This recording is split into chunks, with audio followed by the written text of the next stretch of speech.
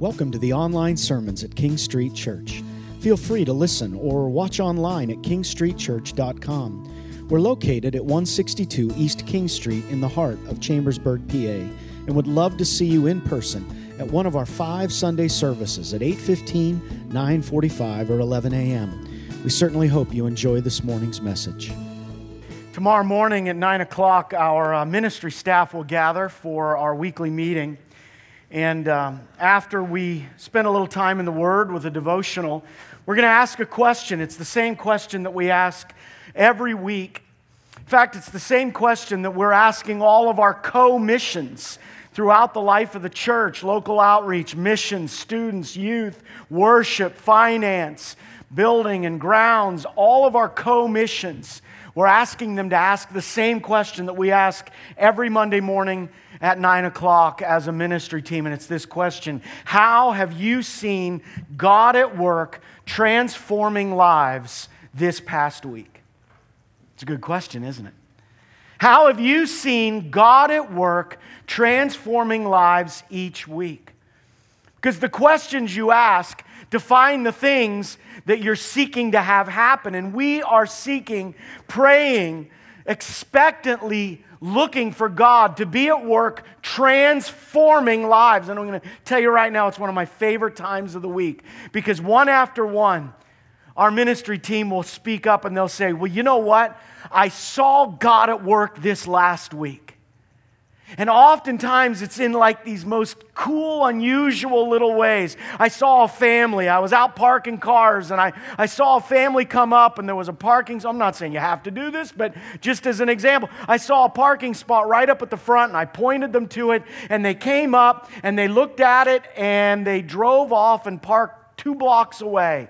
And they walked up, and I said, well, why didn't you take the spot? And they said, you know what, in that moment, we just believed that God would rather have someone else have that spot. God at work, right? God at work in our hearts. The Lord moving, and that's just one tiny little example from a month ago, but it's God at work transforming our lives, which looks like us being spiritually alive, relationally connected. We're going to really look at that in a closer way in the next few weeks. Relational connection, missionally engaged.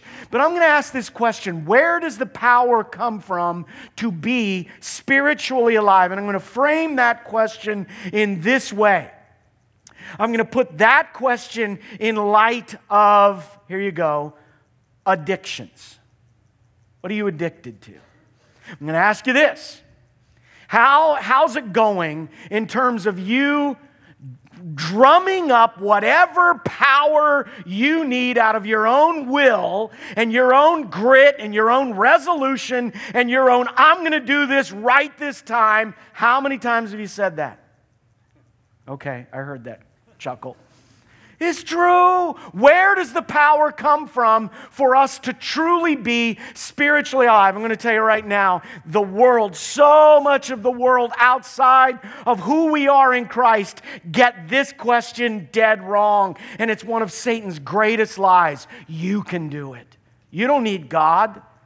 In fact, the harder you work, the more you do, the more you just bear down and grit, the more you're going to draw strength from yourself, the more you're going to overcome and earn your way to God. Wrong. Doesn't work that way. Where does the power come from? I use this benediction at the end of a lot of our services. Ephesians chapter 3, verse 20. Now unto Him who is able to do immeasurably more than all that we ask or even can imagine. That's the question. How have we seen God at work transforming lives? According to His power that is at work within us. That's the gospel. That's what it means to be a follower of Jesus.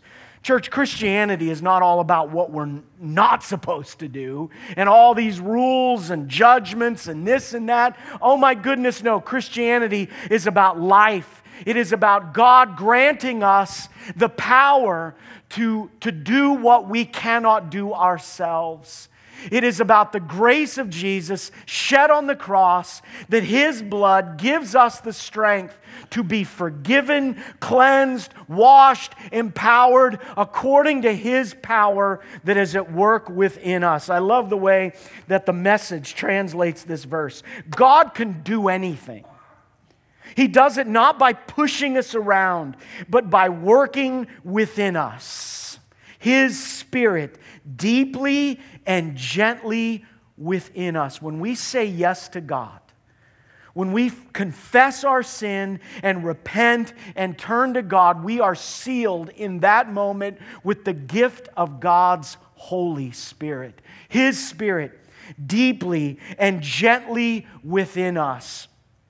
To ask this question, what does that look like? The Bible gives us several images or metaphors or symbols. Since we're unable to see actually the work of the Spirit with our eyes, we see the evidence of it. How have you seen God at work transforming lives lately? We see all sorts of evidence of it. But God has given us various symbols that represent His Spirit. Let me show you a few that you go, oh yeah, okay. One is in Matthew 3 when Jesus was being baptized.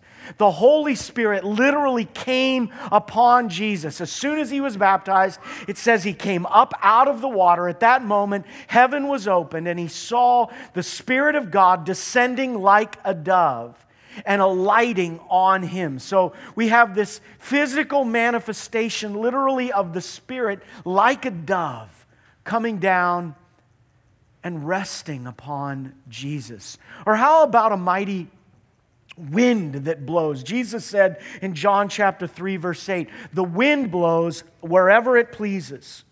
You hear its sound, you can't tell where it's coming from or where it's going. So it is with everyone born of the Spirit. I think I've told you one of my favorite songs by Keith Green, a Christian artist back in the 70s, early 80s. He sang a song simply called Rushing Wind, Blow Through This Temple.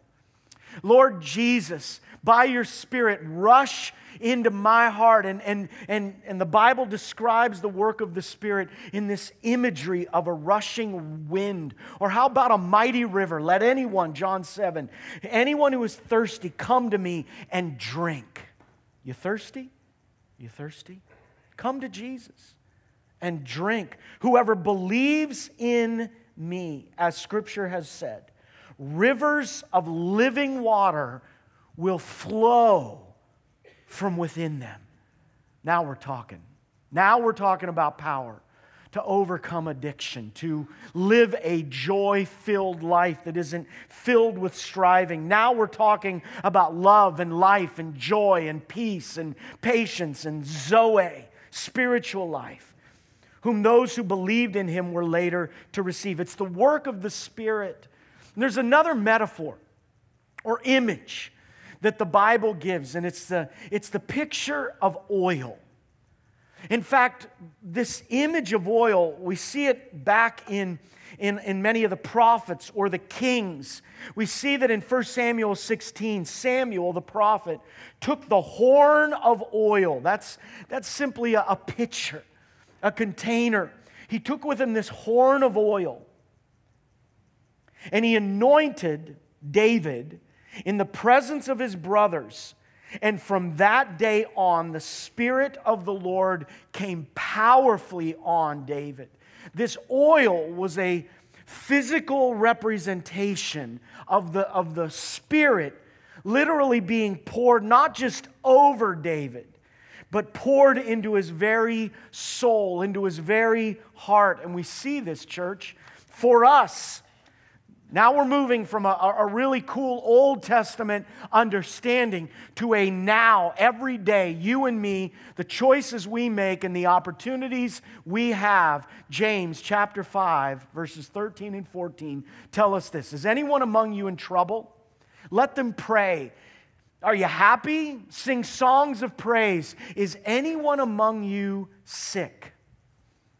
Let them call the elders of the church to pray over them and what? Anoint them with oil. In the name of the Lord, and the prayer offered in faith we're told, will make the sick person well. The Lord will raise them up. This is the same imagery that we have throughout the Old Testament of the work of the Holy Spirit being poured not just over us, but into us. That we experience the work of the Holy Spirit refreshing us, healing us, forgiving us, cleansing us. Church, that is what is our birthright as born-again believers in Jesus Christ. And this is the imagery that we have, this imagery of this oil. The oil simply represents the work of God's Spirit in our lives. We can't see the Spirit, but we can see the evidence of the Spirit. And much like a dove or rushing wind or a mighty river or oil, the Spirit comes and works in our hearts.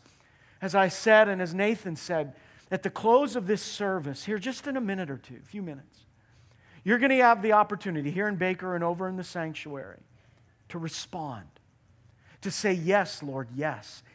You are calling me and I know it and I need you. God, I'm desperate. And I need the touch of your Spirit. I need your healing. I need your forgiveness. I need your help. We're going to have the opportunity to take advantage of this invitation that God is giving to all of us. Before we do, I simply want to bring out one phrase that is in those verses. And it's this phrase, in the name of the Lord. In the name of the Lord. We're told in John 14, Jesus said, very truly I tell you, whoever believes in me will do the works that I have been doing. Wow, what a promise. And they will do even greater things than these, more than we can ask or even imagine. Because I am going to the Father, and I will do whatever you ask in my name, so that the Father may be glorified in the Son. You may ask me for anything in my name, and I will do it. That is a critical phrase in understanding how God is at work in our lives.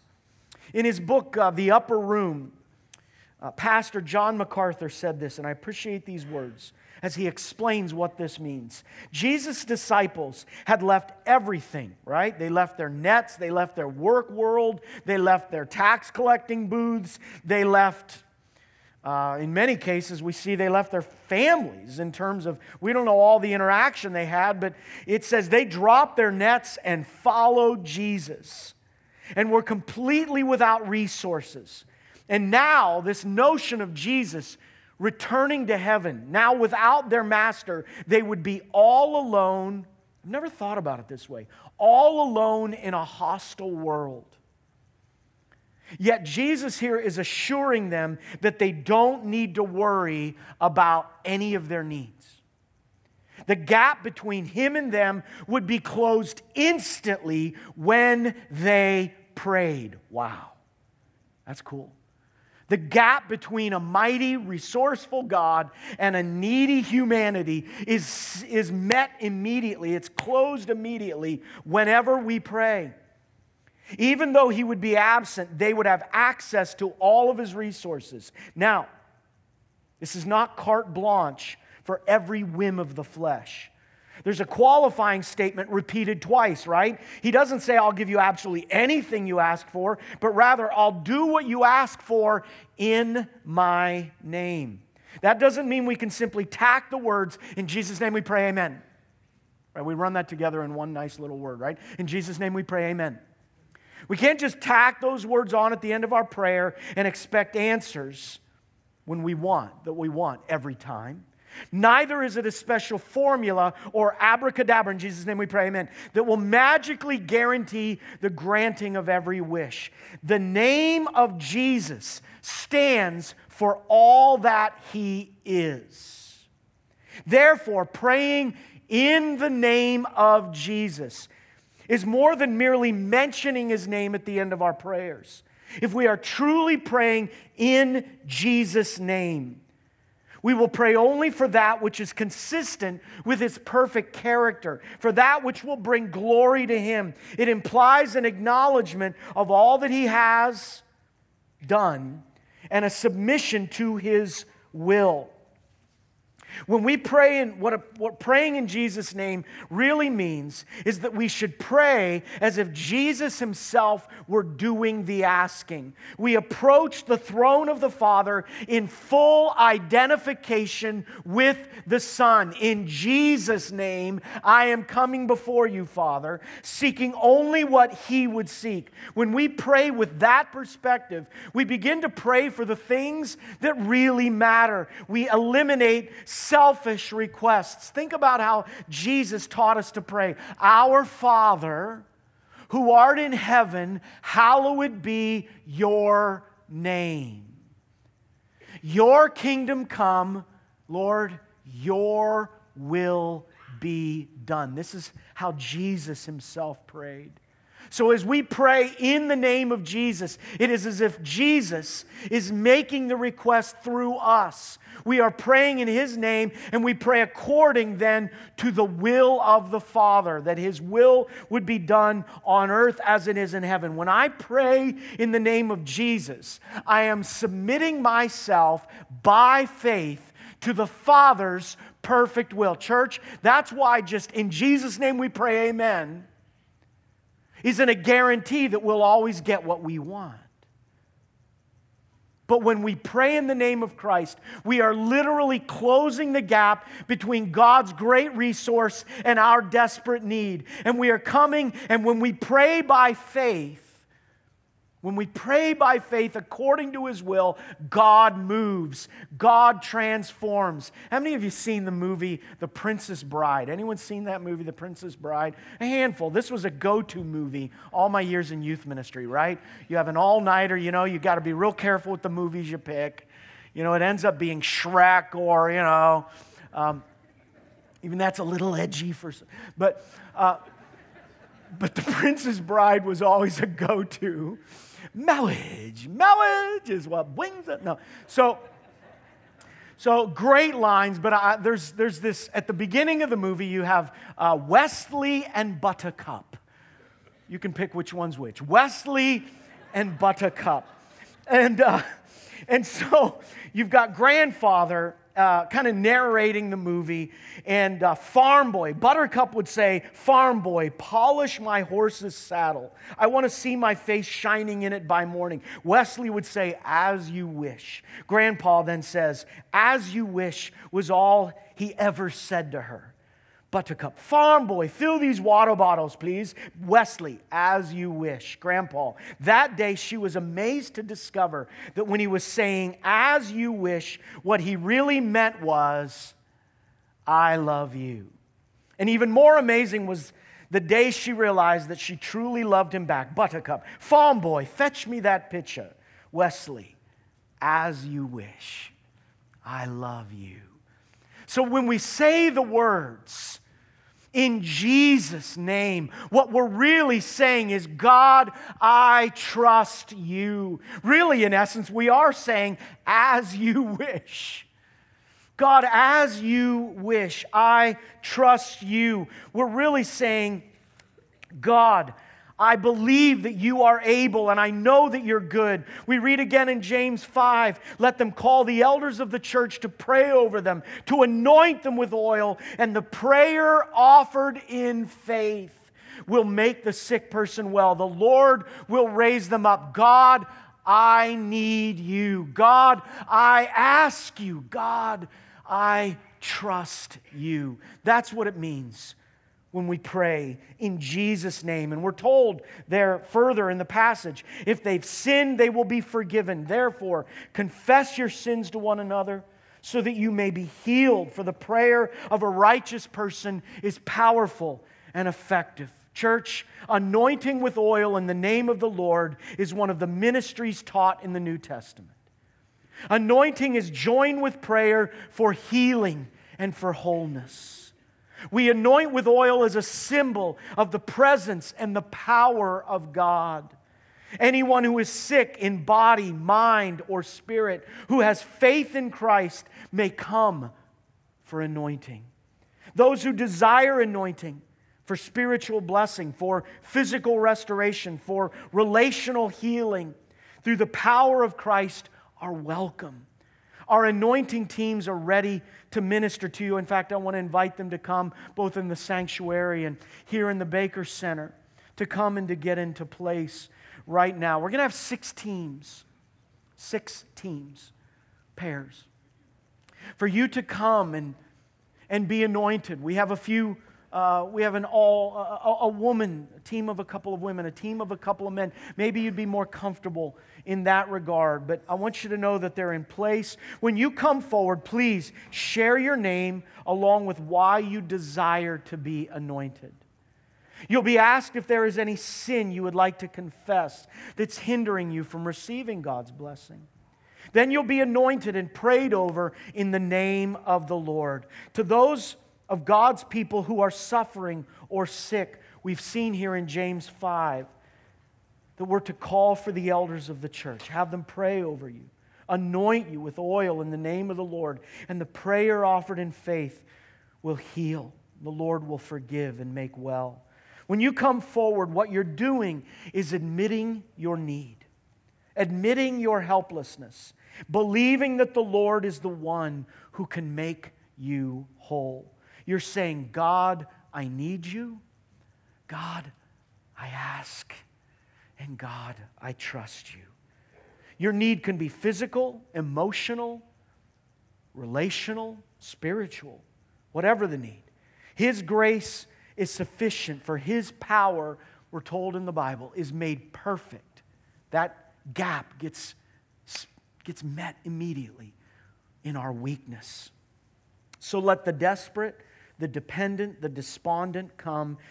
Jesus is here, we pray. Jesus, we come before you right now. And we ask for your touch, for your blessing. We ask for your Spirit to be at work, meeting our needs. Jesus, you have not left us alone in this hostile world. But you said, it's better that I go, for I will send my Spirit to you. And my Spirit will comfort you, will guide you, will lead you into all righteousness. My Spirit will be present within you, healing you, touching you, filling you like a mighty river. My Spirit will come like a rushing wind, blowing out all the impurities, filling you with a fresh wind, with fresh fire. Lord Jesus, your Spirit also comes like a fire, coming into our desperate hearts to fill us with your power, with your word, with hope, with help, with power that doesn't come from us, but comes from above. Jesus, we now humble ourselves and we come asking for you to transform, to meet us in our place of greatest need. In Jesus' name we pray. Amen. We hope you enjoyed this morning's message. If you have any comments or questions, feel free to contact us using our online form on our website at kingstreetchurch.com or by calling us here at 717-264-4651 during our regular business hours. Be sure to stop by and see us in person at one of our 5 Sunday morning services, 8:15 a.m., 2 at 9:45 a.m., as well as 2 at 11 a.m. We look forward to seeing you there.